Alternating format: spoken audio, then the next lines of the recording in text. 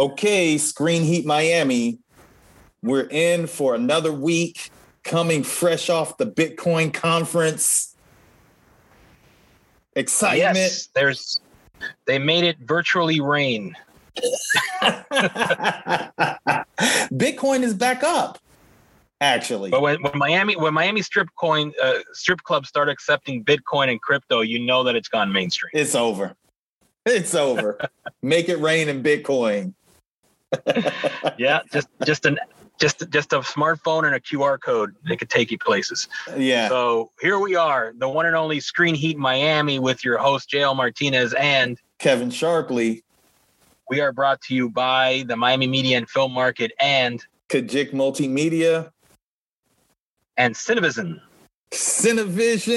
and Chemical. I tried my best Spanish accent.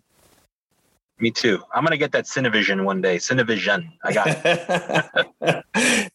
Yeah, we'll get it. But, I use my best Spanish accent because we are going to jump into a lot of Hispanic fare. But before we jump into that Hispanic fare, our guest... We have to celebrate. Yes. We have to celebrate, Kevin, because our special guest is not only a very special guest, he's also our 50th anniversary edition. 50th,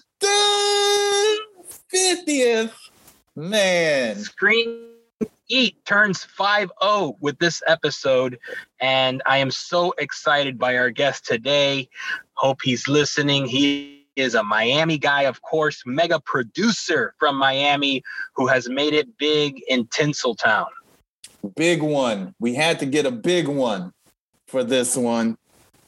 Yes. Huge. It is huge. Randall Emmett, super producer. He has worked with some of the best, produced films for Mark Wahlberg, Martin Scorsese, The Irishman. I mean, it doesn't get much bigger. And he just premiered his directorial debut at the Gasparilla Film Festival. We didn't make it there because we were flush in Bitcoin land. Right. But his directorial debut at the Gasparilla Film Festival, and I'm quite sure. It's called Midnight in the Switchgrass. It's a cool title, and it's got some really cool actors as well. Great stars attached to that movie. So we're very excited for Randall Emmett and his directorial offering with this film that had a Florida premiere. Yeah, we got to mention some of the names, though. I mean, Megan Fox, Bruce Willis, Machine Gun Kelly, also known as Colson Baker, or maybe I switched that around, but I knew him as MGK first, following his career as a rapper and an MC, which, many, many years ago, this has to be about 7 years ago, I've been following that career, but he's turned into an incredible actor.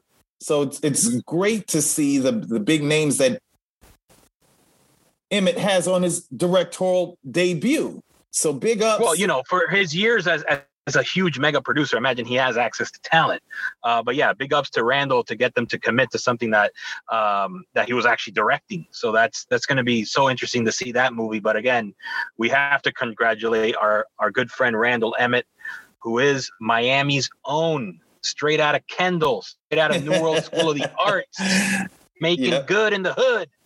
And you'll hear more about him in the interview because, we like to focus on the journey here at Screen Heat Miami. And you'll also hear about his experience directing this movie. You'll hear about his experience as a new father. You'll hear about his experience coming up in Miami. And for an added bonus, you'll hear about his experience as one of the poker kings. Oh, yes. If you didn't know. He's turned what maybe started as a hobby is kind of like a second career now for him. He's doing very well at some major poker tournaments across the country. Yes. And you mentioned, I think, a word that I was going to get to, which is major.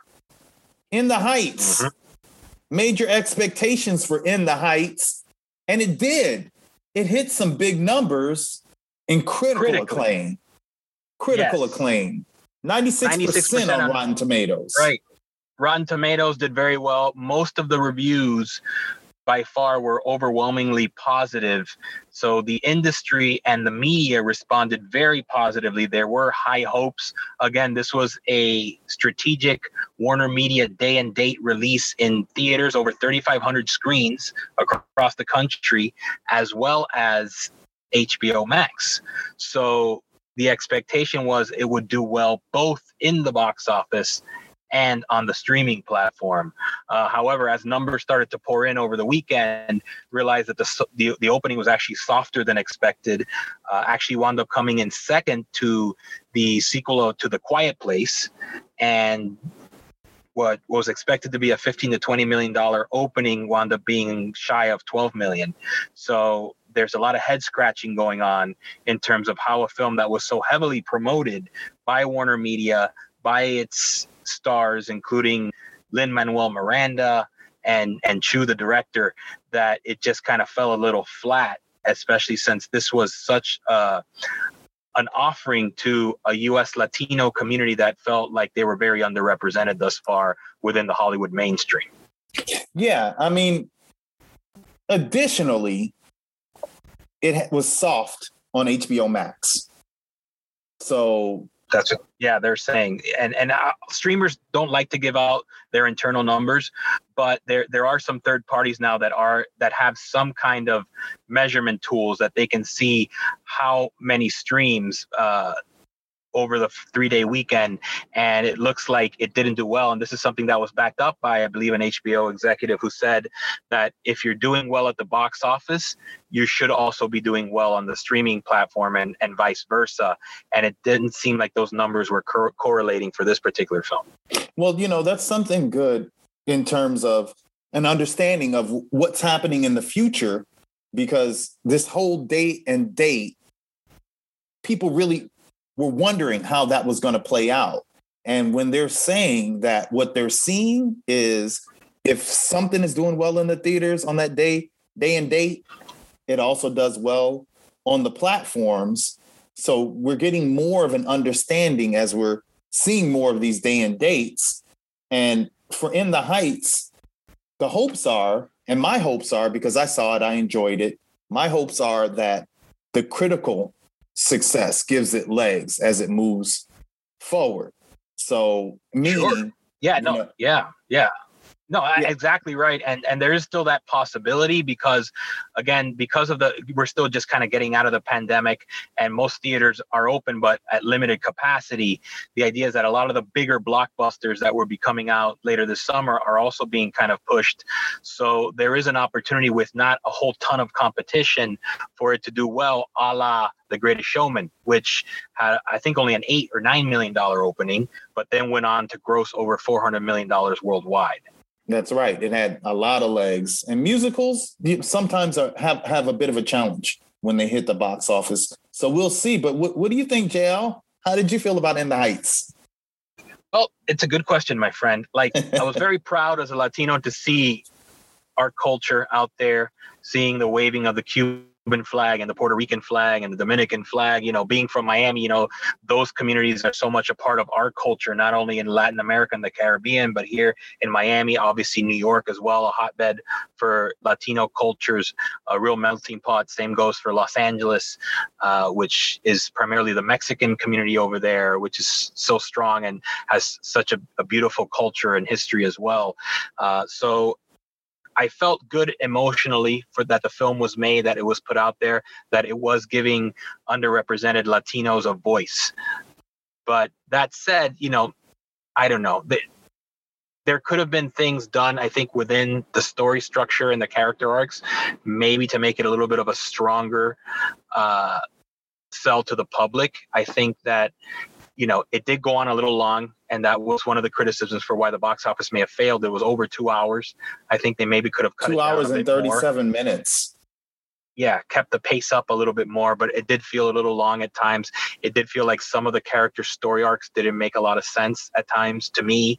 And I felt like this was a good opening of the door. And I think that hopefully the response from the industry is, okay, let's build on this now.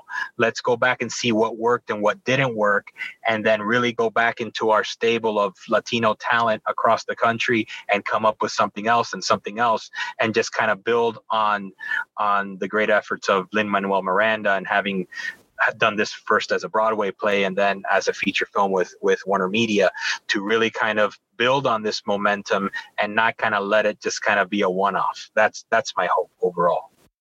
Yeah, I mean, I enjoyed it. I'm not the biggest musical fan, so, I took it in a tongue-in-cheek way, but, I felt the film was really enjoyable. Some of what you said, I do agree with. It's my hopes, as you said, that this is also a building moment. And like I said, that it has legs and it has the ability to continue to churn and move forward and, collect more fans over time. But in general, it seems like the Hispanic media content is doing well. We see the streamers with Hispanic content, with Latin content. I don't know if I'm getting it right with the titling there, but it seems like that content is doing phenomenally. Seguro que sí. So what we have out of the LA Times is that the next sort of battleground in the streaming wars will be Spanish streamers, and not only Spanish streamers like what Univision is launching with their own platform, Telemundo being part of the Peacock streamer, but also the mainstream general market streamers a la Netflix and Disney Plus, also jumping heavily into Latin markets, both in the US and internationally. There are a lot of hotbeds now for not only distribution, but production. Spain is a hotbed of production, just in general. Netflix built a huge production facility outside of Madrid, which is doing everything from sand and sword epics to modern day dramas. One of the biggest sleeper hits out of Spain, which wound up on Netflix, mentioned in the article, is Money Heist. Love Money Heist. Extremely well on Netflix. Absolutely. There's also a popular Mexican series, Who Killed Sarah, that is also doing extremely well for the streamers. So I believe that going back to what the industry should be focusing on, both in the international Spanish-speaking communities and countries and regions, but also the U.S. Latino community, is, again, using this energy as an opportunity to grow the ever-critical subscriber base.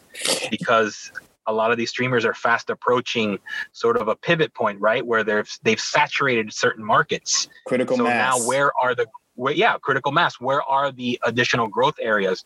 So I believe that number two by far are the Spanish-speaking markets, both in the U.S. and international.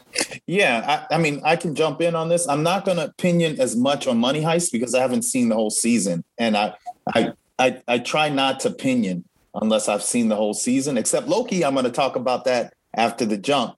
But I have seen the whole season of Who Killed Sarah, and I loved it.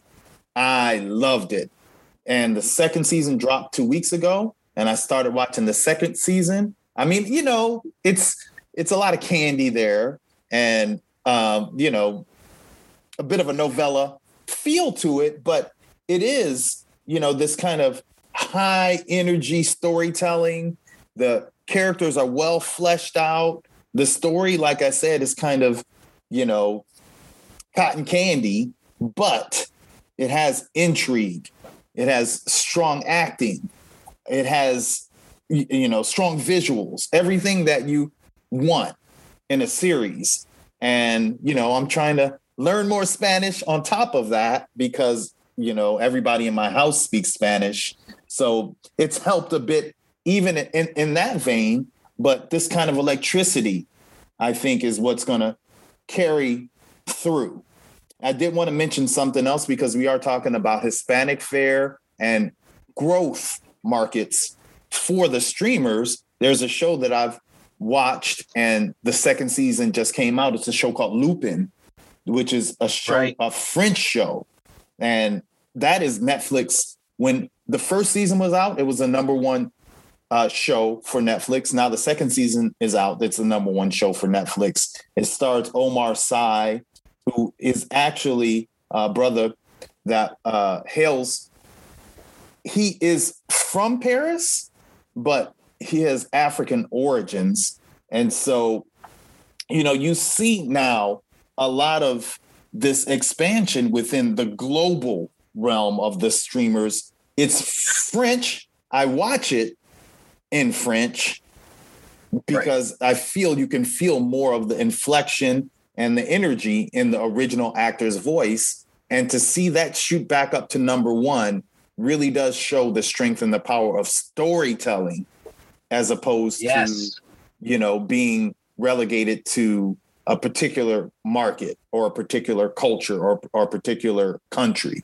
So, you know, there's a lot in saying that it's all about the global marketplace now. We have the Spanish, we have the French, the international. Yes, we and C. And we have, again, our very strong and powerful storytelling locals, Randall Emmett. I really want to jump into this interview. Let's jump. See what our 305er has to say for our big 50th episode. Here we go.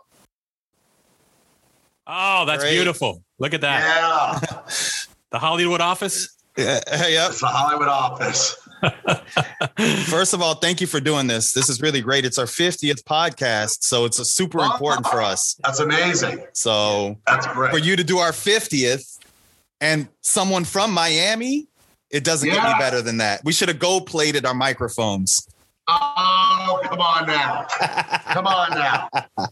So from what we understand, we only have 30 minutes, so we want to go ahead and jump into this. Usually, for us, it's about the journey. So, you know, we want to talk a little bit about Miami first. So the Miami story. Okay. The Miami story. I was born and raised in Kendall Lakes, Miami, you know, it's a suburb of Miami. I was born and raised there. It was great. It was like, you know, it was like suburbia living. I grew up, you know, in a neighborhood block where you knew everybody. Everybody played together in the streets, and, you know, everybody went to the same elementary school. We all went to the same junior high. And it was just simple suburban life. I didn't know any different. Miami wasn't sexy at that point. It was, you know, senior retirement living, Miami Beach. So nobody gave a shit about Miami. We were just from Miami.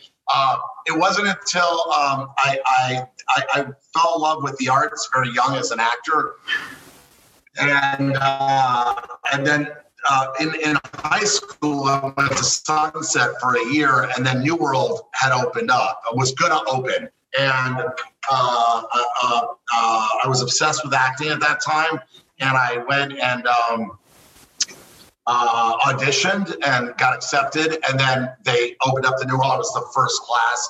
I was junior year, and that really was the beginning of changing kind of my career. When I was in junior high and elementary school, I was obsessed with movies, and my best childhood friend, who I make films with today, we would shoot on camcorders that were attached to the VCR and edit, you know, in the ghetto version of the way you had to do it back then.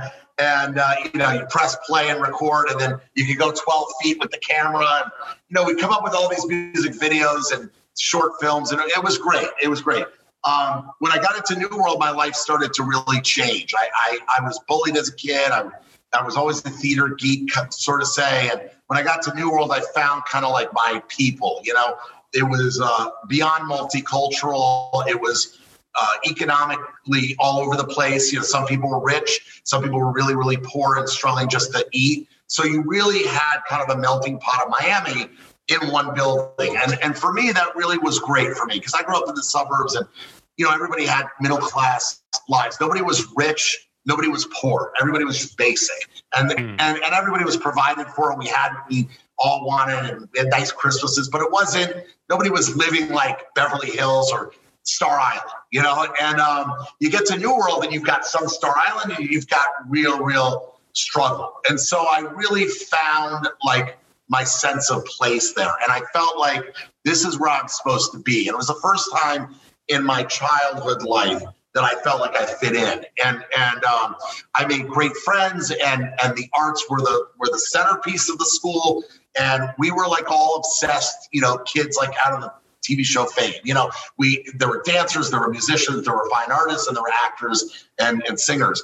And just to get through that is where I built my confidence as a young artist. They really taught us to be an artist, to not be embarrassed by it. Even if you don't fit in, none of us fit in at that school. We had all walks of life. So, that was cool because, I felt like, we all were super talented, but we were all together. We were all kind of like one group. And then through the acting and through the school, I started making, I don't know what it is here, but I started making short films. And I started taking like the teacher in the school that everybody hated and made them the star. There was this teacher, Mrs. Papino, and she was like ruthless social studies teacher, and everybody was afraid of her, and she failed people all the time.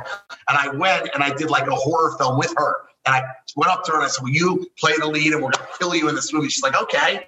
And people were like shocked that so it was like I was talent recruiting them, and then I would put up posters, in the lunch place, and then everybody would come at lunch and they watch my short films. And then, at the time when I was graduating, I'm just going to get us all the way to college, and I'll shut up. But basically, when I was graduating, my parents had gotten separated for a while. They were separated my senior year, and we were struggling financially. And so I had to get a scholarship. So because of my acting ability, because the school, what it gave to me, I had a lot of scholarship opportunities. And even though I was so obsessed with film, I didn't want to transition because I was like, what do you mean go to film? I didn't understand what that meant at that time. So I took the acting scholarship in New York. I wanted to get out of Florida, went to New York. And then that summer after my freshman year, I worked on a feature film as a PA. And the night after they gave me that walkie-talkie, I called my parents at like 8 a.m. on the subway home. And I said, I'm done with the acting. I'm finished. And they're like, what? I said, done. Not going back to that school, not going back to acting. I found my calling. They thought I lost my mind or I was on drugs. And what just happened is it confirmed for me where I was supposed to be. I didn't know what I was going to do. I didn't know if I was going to be a director or a writer or a cameraman or a gaffer or a lecturer. I just didn't know. But I knew that I needed to be on sets for the rest of my life. I knew that it felt like my sanctuary, and I felt calm. When I acted, even though I was good when I was younger, and when I say good, I don't think I was great. I think it was good. I had to work really hard to be good. I had to like spend 10, 15 minutes before I go on stage, working my ass off to get in character, really rehearse my ass off. And whereas other actors, around me who like won Tony Awards now, like my friend Katie Finneran or other, like they rehearsed, but they were just natural.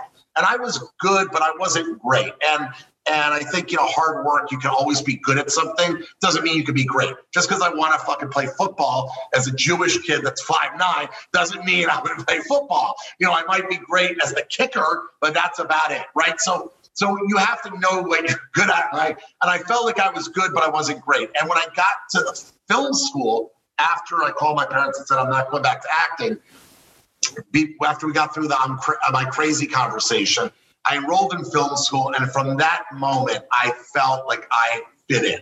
I knew where I was supposed to be. I didn't know what I was going to do in film, but I knew that this is what I'm going to do the rest of my life, and I have to figure it out. And that began my journey, to producing and then directing. That's what they say. I guess they'd say you found your tribe. Yes. Basically. Yes. When I walk on a movie set, I feel more at home on a movie set than I do anywhere else other than my home with my kids. Like my office, it's fine. But when I walk on a set, I know I see the creativity is so high level. And when it gets ugly on a set, I feel like it's okay. I know how to deal with, whereas anywhere else, I've never felt that. I do feel it when I'm in a theater, but not on the stage as a performer. Like more of a church. It's like more of a church for me. It's like I walk in the theater and I'm transformed. And I think it just goes back to my childhood of being in the theater a lot. But film is definitely where I will spend the rest of my life. So I just want to make this connection. So once you got to New World, you were exposed to different types of people and different types of lifestyles. And your library really is a kaleidoscope and a mosaic of, different lifestyles and different people. Right. Would you say that helped to set you up to connect with different types of stories? I think so. I don't know. I don't know if consciously, maybe more subconsciously, I think when you go into a performing arts world, like, the first time I ever had somebody confront me about their homosexuality was at 15 years old. Now, a lot of kids probably in normal high schools, I don't know, because I wasn't in that world because I was in the arts my life, but a lot of kids probably didn't meet somebody who was out as a gay man or a gay woman till they were in college, maybe. So for me, I didn't understand at 15 or 14. Like, I knew, maybe. I grew up in the suburbs. And then, one of my best friends to this day confronts me and says, if you have any questions at 15, he'd sit around a party and goes, if you have any questions about, whether I like girls or guys, you can ask me. And I was like, well, I don't really have any questions. No, you probably have questions. And I was like, now it's uncomfortable.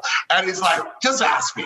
And I was like, well, do you like, and he explained to me, and that was my first experience of having somebody say, you know what, you should just ask. And it's not a bad thing. And then from that moment, that person, my friend to this day, is one of my best friends. And, that really kind of brought me into this melting pot. It didn't matter if you were gay, straight, bi, black, white, Hispanic, green, purple, it just didn't matter. And I think probably I never saw any difference in people because of the world that I was in. So when I got to New York, and you talk about a melting pot, that's times 1,000. Miami today is super fucking melting pot. But back then it was, I think it was more spread out and segregated a little bit. Today, everywhere you go in Miami, there's nobody's the same. But New York City, everybody's in the same place, and so, I think it probably set me up, I guess, now I think subconsciously. I just never, I never understood racism because it was never part of my world. My world was like accepting of everybody, didn't matter who you were, didn't matter what age you came out of the closet, didn't matter what age you were curious. I had friends that were super curious, and they open up to me and say, I'm not sure. And I say, that's okay. Okay, go figure it out. We'll talk about it tomorrow after the weekend. That's how my friends in high school, they would just come to me. I was like, and they're like, well, how do you know you're straight? I'm like, that's just what I like, and it was a very open world. And I love that. I love that people could be vulnerable to each other at such a young age. We were 15 to 18 years old, and just talking about shit that most people wait till they're, maybe late 20s or mid 20s. So I think today the world, because of social media, people are talking about everything, right? But right. Back then, but today kids at like 14 are, tweeting each other. They see everything. You're seeing everything online. But back then, we were isolated. We didn't have social media. We didn't have access to the outside world. You only had, by the way, even California in my mind felt like that was countries away, not states away. So today, if you like, you want to go to London and you've never been to London, you can go online. You can figure things out. You can get a playbook together. But back, in my day, it was a little slower than that. So absolutely. But I do think between that and New York City in college, and same thing when I went to art school for film, it was always a melting pot. My film school was so diverse. It was so mixed. It was, economic backgrounds of all levels and ethnic backgrounds of all levels. So I've only been in art school, since I was 15 all the way till I graduated college. So for me, I had 8 years of just the melting pot. So definitely, played into me never seeing anything different than just, I want to work with great artists. Yeah. And I think that I was lucky in my career that I work with so many different kinds of people and, continue to try to do that. And so I guess, continuing this journey, obviously we've heard about Miami. Now you're training in New York. At what point does LA come into the picture? So LA, when I was in film school, a lot of my colleagues in film school or peers are the right word. Peers they were very artsy filmmakers. They want, they're New Yorkers. They're very artsy in film school. You have a lot of art more where they lean more to the art side. I always wanted to make movies in Hollywood. I was related to a producer named Jerry Bruckheimer. I am related, distant cousin. My mother grew up with him, and I used to plaster his posters on my wall. My friends would come over to my dorm and be like, "Oh, really? I mean, Top Gun or Days of Thunder, like really, Randall, Bad Boy, like shit I like." I mean, those are the movies that Scarface, I like what I like. And so I was like, listen, this is the kind of thing I'm attracted to. I don't get mad that you're attracted to, more artistic films. And so the minute I graduated film school, I knew I was going to go to California. At that point I had produced a lot of short films in college, and I produced my first feature. And in my college at the time, because everything had to be shot on film, we didn't have digital. We didn't have the camcorders. We didn't have the high def. We didn't have any of that shit. It's old school. So if you wanted to shoot a film, you had to shoot on 16 or Super 8. And so I had gone to my school my senior year and said, look, I'm not doing another short film. At that point, I found my calling in producing.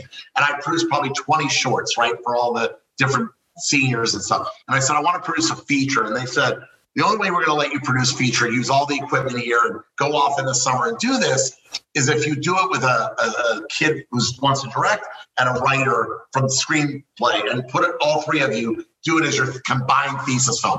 So I went, there were maybe 5 writers in my grade. So I went to all 5 of them. I said, do you have any feature scripts? And the first 3 were horrible. I didn't even know what they were about. And then the fourth one was really good. And that's the one I picked. And, it was about a guy, a homeless guy who's African-American who thinks he's Jesus Christ. So that's the movie I picked. So I had this screenplay, and the actor's name was Keith Hamilton Cobb, who was on a soap. He's like a very good looking guy. And it's this great story about a doctor who's treating this guy, and then you don't know at the end, is he really, is he not, is he delusional? It's this really neat movie. So I made this, I produced this film, I raised all the money, and then I finished the feature, and I moved out to LA with this movie that I had that I thought was awesome. And it was good for student feature, but the subject matter wasn't like, they weren't jumping at me. Yeah, it was kind of artsy. That's kind of artsy. It was extreme artsy, but I was very proud of it because, I went off for the summer and we lived in a dorm. I made pizza every day. We shot all over Long Island. And anyway, I sold it because at that time, the DVD market was through the roof. The VHS DVD market at that time, you could sell a pen and they would buy it. So and so my story goes, I sold it. I think I made like 20 grand back then, which was like 100 today. And I blew that in about 3 months out of my mind. California ain't cheap. Then I was broke. That's how I got to LA. And then when I was in LA, I was very close with Mark Wahlberg, who was my best friend today. And he was Marky Mark then. He was just done Fear. And he introduced me to a friend of mine today, Randy Spelling, who's Aaron's son. And Aaron was like a mentor to me and said, you should go work at a talent agency. And that will teach you, because you don't know the business. You know how to make a film and you understand film lingo, but you don't understand anything about the business of making a movie. And I did it. Today in my film school in New York, they do teach the business, and I go there a lot and I speak, and they have professionals come in. But I think back then it was more like just make the movie and be good at that. And so then I worked at ICM. I got a job at ICM because Aaron had wrote a letter of recommendation for me, and I worked there for about a year as an assistant and learned kind of the talent, the packaging, and kind of who the studios are, who the players are. And then I worked for my best friend, Mark Wahlberg, for many years. And then I just went out and tried to raise money for my first film because I was so hungry to produce. And that's where I met my partner, George, who I've been partners with for 23 years. And we went and made kind of our first feature together back then, which was more of an artsy movie. It was about a bunch of street kids. One was gay, street hustler, prostitute, young, like teen, and these kids on the streets of Las Vegas and kind of the life that they live. And Daryl Hannah. It went to Berlin Film Festival, went to a lot of festivals, and it really kind of started my trajectory. And then I failed really well for the next 5 years of making movies. We lost money, we sucked at it. We were just excited to make films. You know, we're so happy.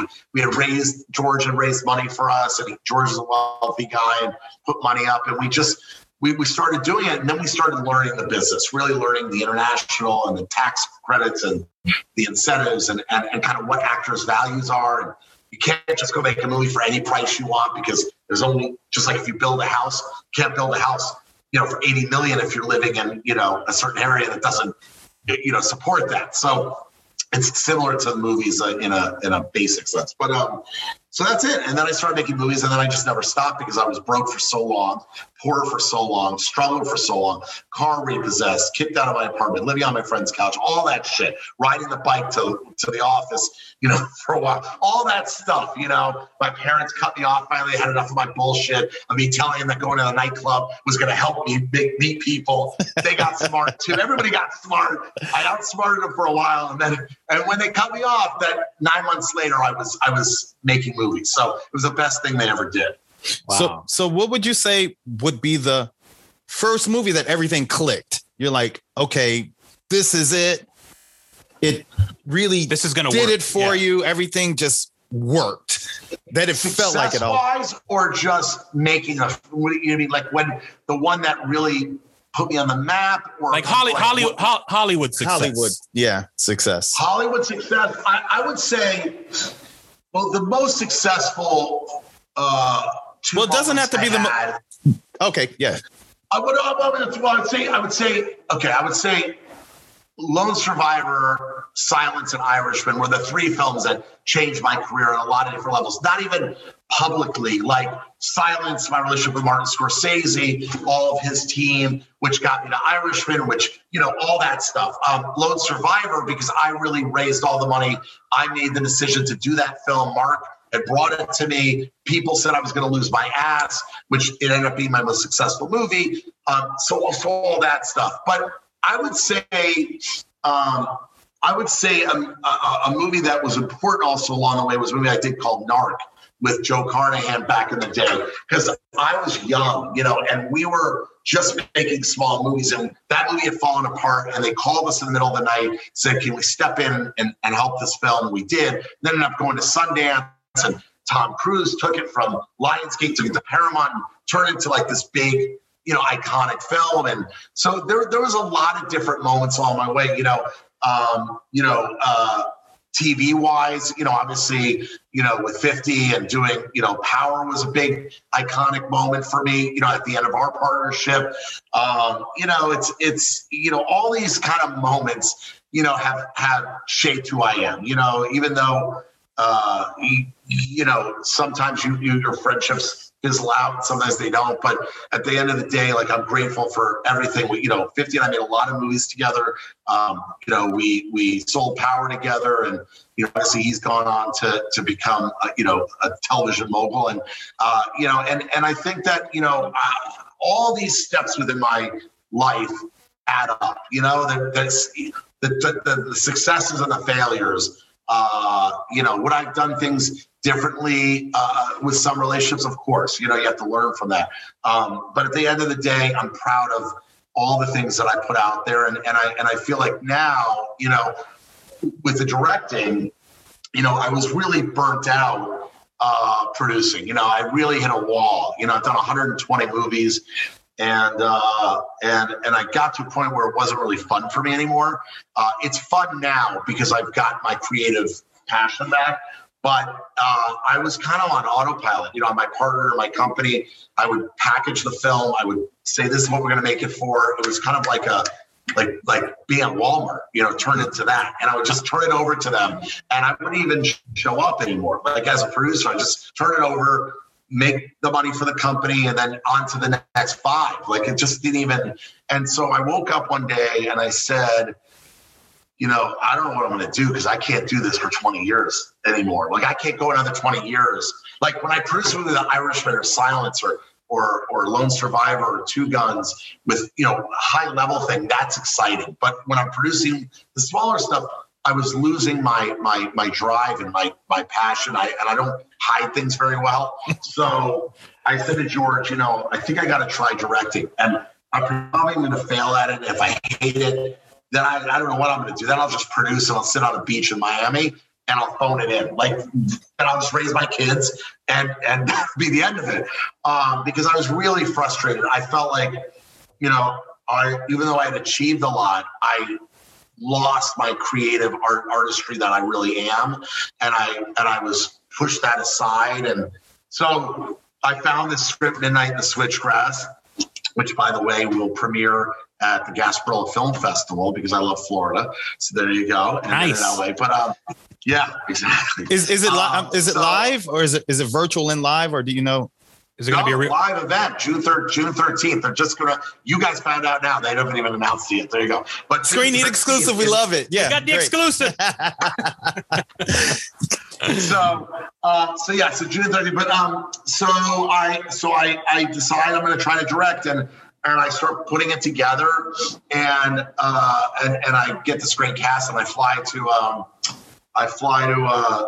Puerto Rico to start pre, and I'm petrified. Like, I'm calling people I look up to, like, every night having meltdowns. Like, I'm calling Antoine Fuqua, I'm calling Michael Polish, all these directors that I look up to and think are I'm calling Martin Scorsese's partner. I'm like, dude, this is the biggest mistake of my career. Don't worry, I'm not going to end it at 30 because I have too much to say. So I'm like, it's the end of my fucking career.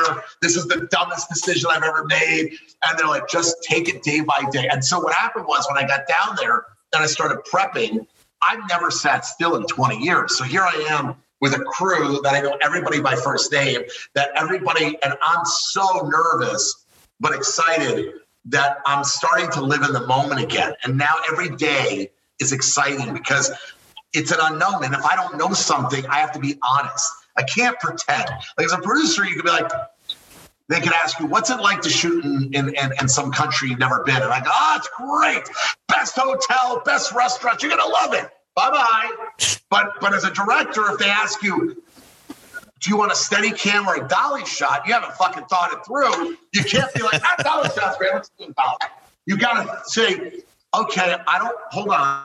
Like, I'm freaking out. He's like, if you're not freaking out, then you're not, on the right path. So this is good. And then Emma Koskoff, was Martin Scorsese's producer, who I produced Irishman with, her husband was producing the movie with me, and I would call her, and they would all be like talking me off the ledge, basically.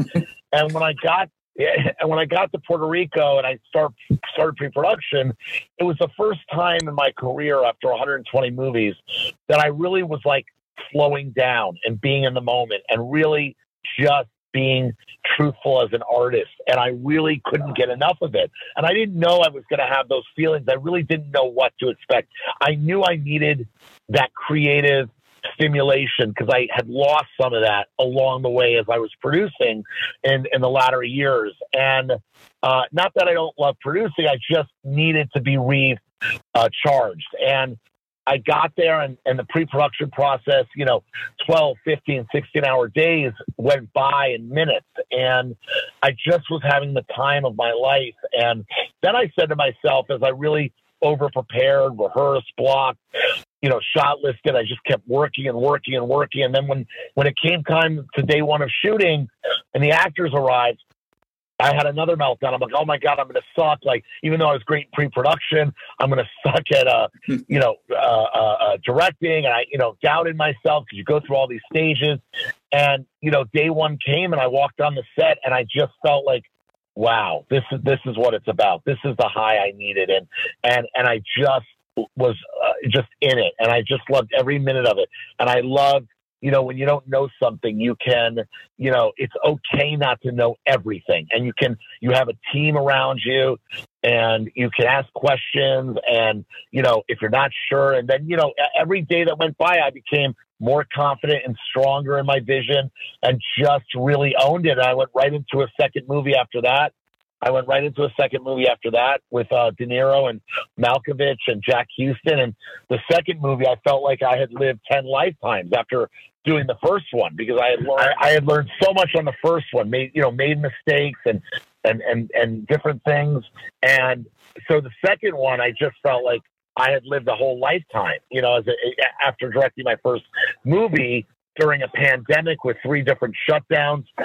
So it's just been an incredible journey, and directing has really brought me back. One second, the guy's just finishing an interview. So it brought me back, to my true artist self, and I'm really, really grateful that I took it. A lot of people said to me they were so proud and impressed, my colleagues, because, you get pigeonholed in our business. You get pigeonholed into one thing. Randall's a great producer, but he can never direct, or this guy's a great actor. He can never be a musician. This guy's a great, whatever you may be. Sometimes our business doesn't support, change.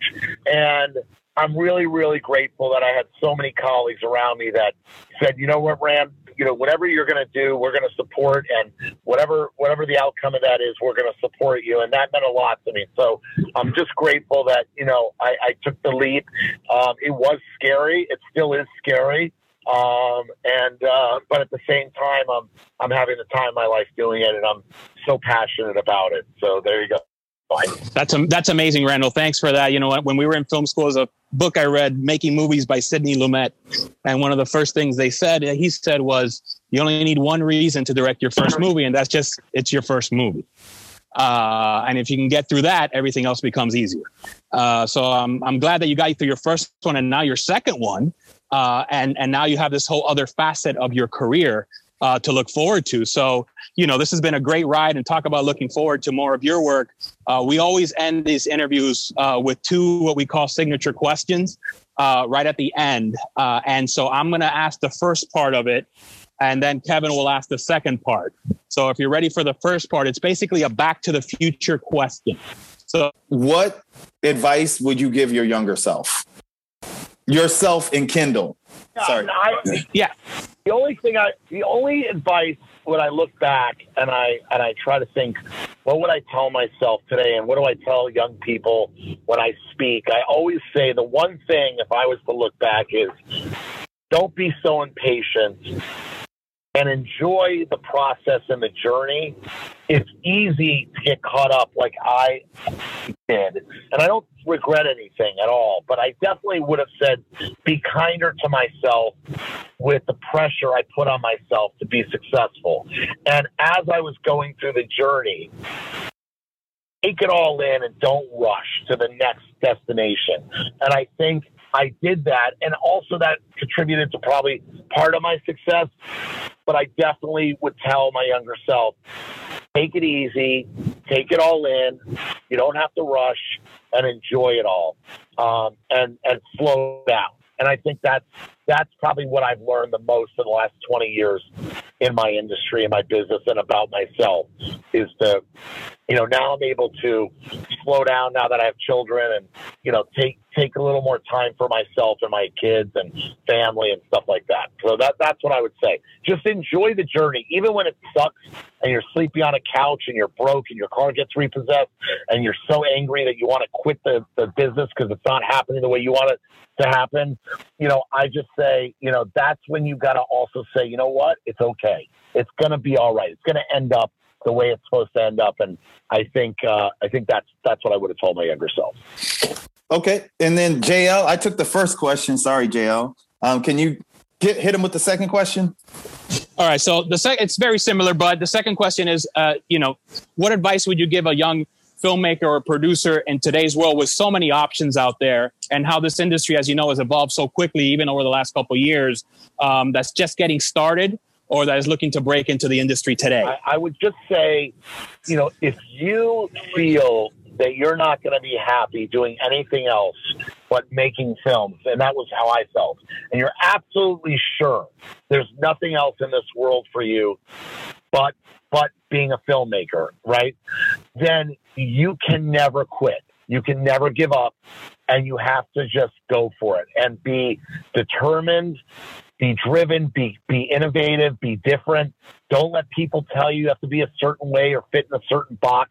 That's all bullshit. You create your own box, your own journey, so that others will say to you 20 years from now, hey, I like how he did it. That was a really neat way or she got there. And I think that, my advice is just be determined and be persistent, and don't give up just because one person or one company says you don't fit in their box. That's okay. That just means there's another company down the street that will be the right fit for you. And I just know people get frustrated very easily. We're human beings. We want to feel accomplished. We want to impress our parents and our friends, and we want to be able to say, look what we did. And sometimes we don't have a lot to show for that when we're starting out. I remember I used to go home to Miami, and my parents would say, my son's in Hollywood. And their friends would say, what are you working on? Oh, I'm answering phones at an agency. So they didn't understand that was part of the journey. That was another step towards what I was trying to do, until they see your name on a movie or a TV show. So for me, I just want to tell people, you can't quit. You got to just keep that passion alive, keep that fire, and just be determined and just keep trying and going until something starts to click. So that's it. Yeah, that's amazing. I'm being a little selfish here because there were two things I wanted to fit in, and these are kind of life things. I think I saw that you recently had a baby. Is that true? Yeah. Congratulations. That is true. Thank you. 50 years old, and I have a third child. Right. Oh. I have a 19-year-old, and I have a 1-year-old. So I can understand. Wow. Yeah, this kind of time span, but it's really a miracle. So I want to say congratulations on that. And then the second thing is, in doing the research, I've seen your poker career has been tremendous as well. So congratulations on that. Can you talk just very, very quick a little bit about what poker does? I have about 5 minutes, so I'm not, or 7 minutes. So, but okay. So my poker career. Listen, poker is outside of my children and family is probably my biggest passion. And I'm literally on the way to Vegas now to play in a $10,000 tournament. I am very passionate about poker. I started about 9 years ago. I started coaching and training about 5 years ago. I won 2 high rollers in Vegas for $100,000 a piece. I got 10th. I made a what they call an unofficial final table at the World Series at a 5K event. I was just in Florida, and I got 18th place, and I made a final table at the WPT event.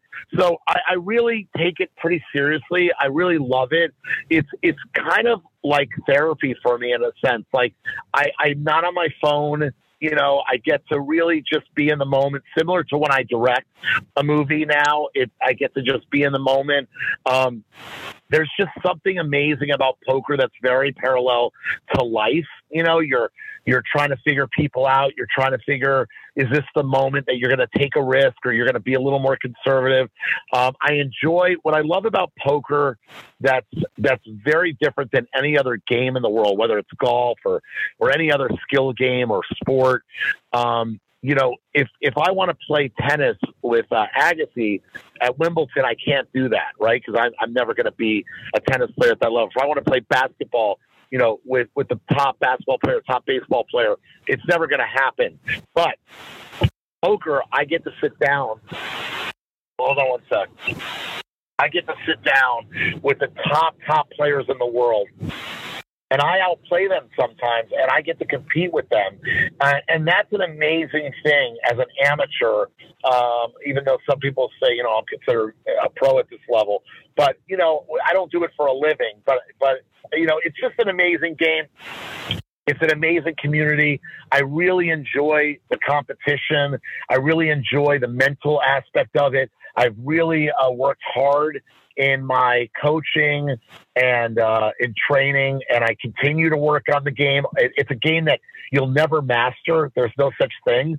It's always evolving, and I just really love it. And so over the last 5 years, I think I have about 600,000 in tournament earnings. That's just straight up in tournaments only. And I've become somewhat of a heads up specialist where you play one-on-one with people. And I don't know. I just love the game. I love the community. I play on television a lot. I bring a lot of fun to the game because, I like to it brings my personality out. It's a lighter version of myself. Obviously, when you get down to a final table, it becomes a lot more serious, and you're playing for a lot of money and you're playing for respect. But I think I've earned in the community a certain amount of respect now. It took me many years to get there, but it's just an incredible game. And what I love about the game is if you don't have a lot of money, you can still go play the game for $1, $2 at the casino or a $20 buy-in tournament and still learn the game. It's not about what level you're playing at. It's more just about, for me, the fun of being with 8 other players at a table and getting to know them and figuring out who's trying to bluff me and who really knows the game, who doesn't. And it's just been amazing. Unfortunately, the World Series was canceled last summer. And this summer it's been moved to the fall, which I'm really excited to go back to. And my goal is, I've won a bunch of titles in poker now. But now my next goal, after wanting to be nominated for an Oscar, was to win a bracelet at the World Series. So hopefully in time that will happen. I was going to say. That's great. Sorry. So I was just, because I know that you're pressed for time, but I just wanted to close it out a little bit on my end by saying, thanks so much for being our 50th. I consider you to be Miami's greatest film producer that we've ever produced out of this town. And so congratulations and thanks for doing this. Of course, the Miami Media and Film Market family would love to have you back for our conference, which is going to be in September this year. And maybe we can have a round of poker. I would love to come. I would love to come, talk poker, talk movies.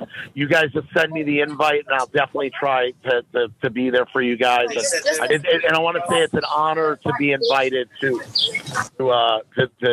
be on your show as the 50th guest. Thank you so much for this. Yes. And my partner, Patty Arias, says hi as well. She loves you. She'd love to have you back. So thanks for doing this again, Randall. Tell Patty I love it. You guys just send me the invite and the dates, and me, I always try to make it and be there in Miami because that's where my heart is. And I wanted to end with the poker. That was a great allegory for life, because in the industry, which it is a big industry, you can get with the best at the end of the day. Correct. If you put your head down, you work really hard. And so it is an industry that you have the opportunity to get there. And so I really loved that, that we had this at the end. Someone who has worked with Martin Scorsese too, No, I couldn't agree with you more. Our business in the movie industry, you could be on your first movie with, or second movie or fifth movie with the greatest filmmakers in the world. And in poker, you kind of get that same opportunity. And there's not a lot of mediums, or businesses in sports and games that you can do that. Most of them, you have to spend 30 years before you could ever get a chance to play with the best. So I agree that they're very similar parallels. Yeah. Thank you so much. This was a really guys. Tremendous interview. Great for our 50th. Okay. Thanks, man. Have a great day, Randall. All right, Randall. We did it. We did the wrap. We wrapped it, and we wrapped it in a big way. That was awesome, dude. So. You see, this was hustle producer style. We just kept with it, and the fucking thing happened. Boom. We are back.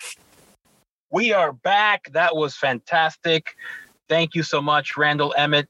Thank you as well to your assistant, who did such a great job as well in organizing the multiple sessions that it took to kind of get this done. We didn't mention that.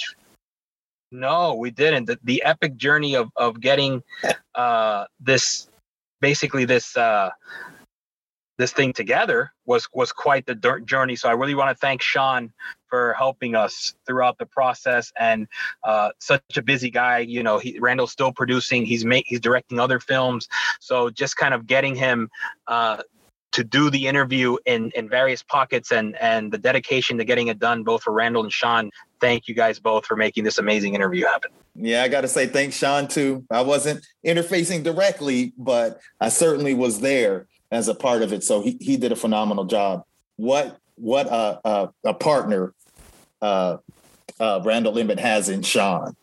So yes, I'm going to bring up something that I've been wanting to talk about for a while, which is Dune. It's about to come out. It was going to be day and date, but they decided to have that one just be released in theaters. I'm a huge Dune fan. I've read the books.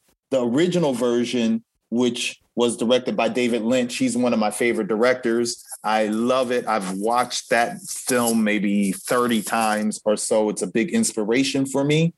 The teaser for this film, I recommend even looking at the teaser. I wasn't so sure with Timothée Chalamet how that was going to fare. But the teaser is just amazing.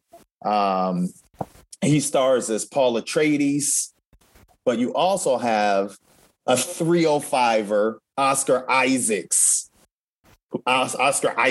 who plays his father, Duke Leto Atreides. And you have so many big names in this.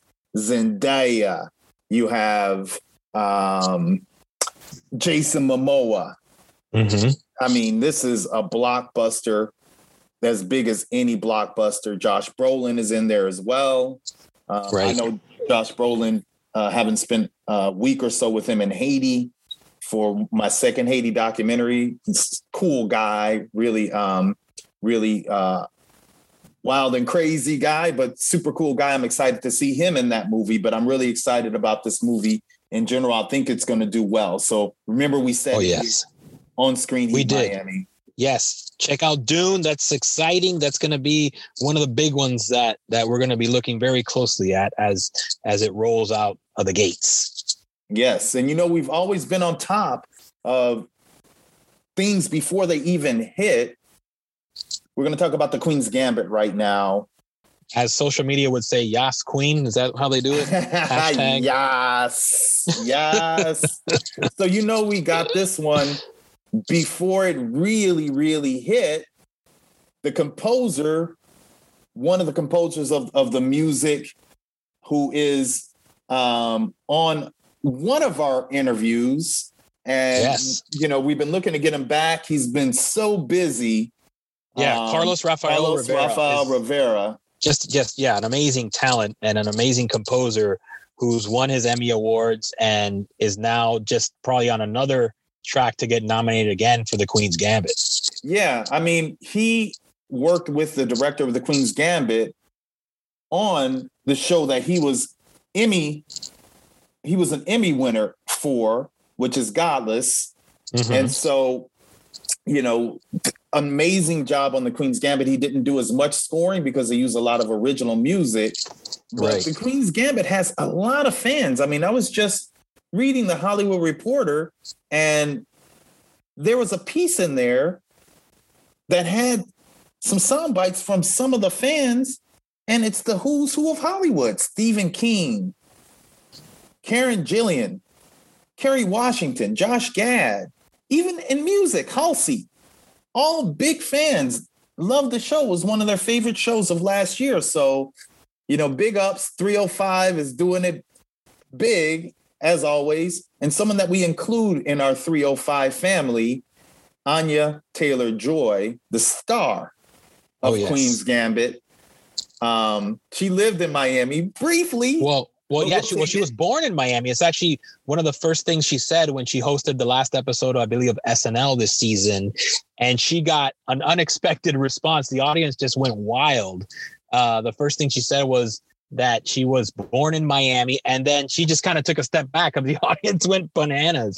So it's fun to see the Miami brand out there and really kind of resonating even in places like New York's legendary SNL studios. So that was awesome. She also mentioned she's Latina. She's Argentinian. Yeah. As well. There you go. So that brings it back from the top top of the key. But, you know, we're looking for that interview, Anya. Oscar Isaacs, too. Oscar Isaac. I keep calling him Isaacs. Oscar Isaac, we're looking for that interview, too. So, you know, hopefully we'll be able to get to them pretty soon. I saw the teaser for Anya Taylor-Joy's latest film last night in Soho. It's directed by Edgar Wright, who directed one of my favorite movies of last year, Baby Driver. And it just looks incredible. Incredible. Yes. The story is unique. It's about a woman who's a fashion designer that then can transport herself back to the 60s. And then it becomes a mystery intrigue thriller. It's super stylish, just like Baby Driver. So I'm excited to see that. And I'm excited for our interview, Anya Taylor-Joy. I'm putting it out there in the world when we do get that one. I do want to have a small little piece about the Emmys, which is coming up, and mention Small Axe, which was one of my favorite series from last year. So I'm rooting for Small Axe in a big way.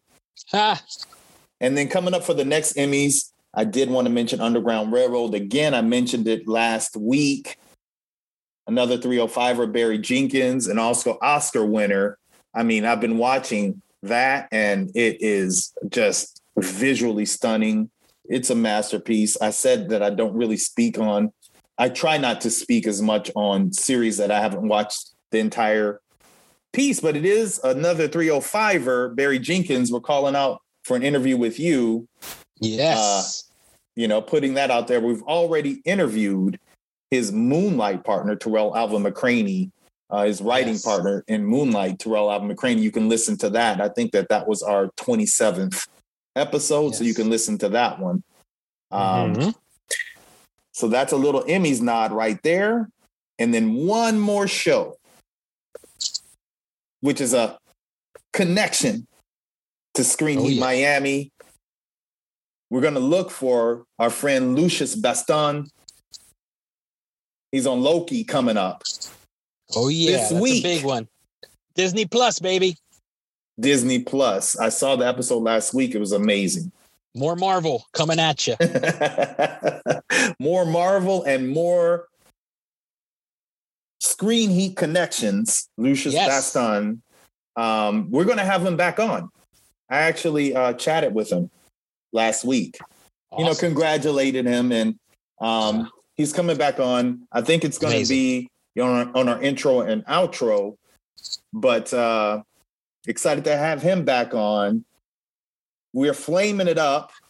Dude, again, we got to toast to that. Virtually toast to the big 5-0, brother. We did it.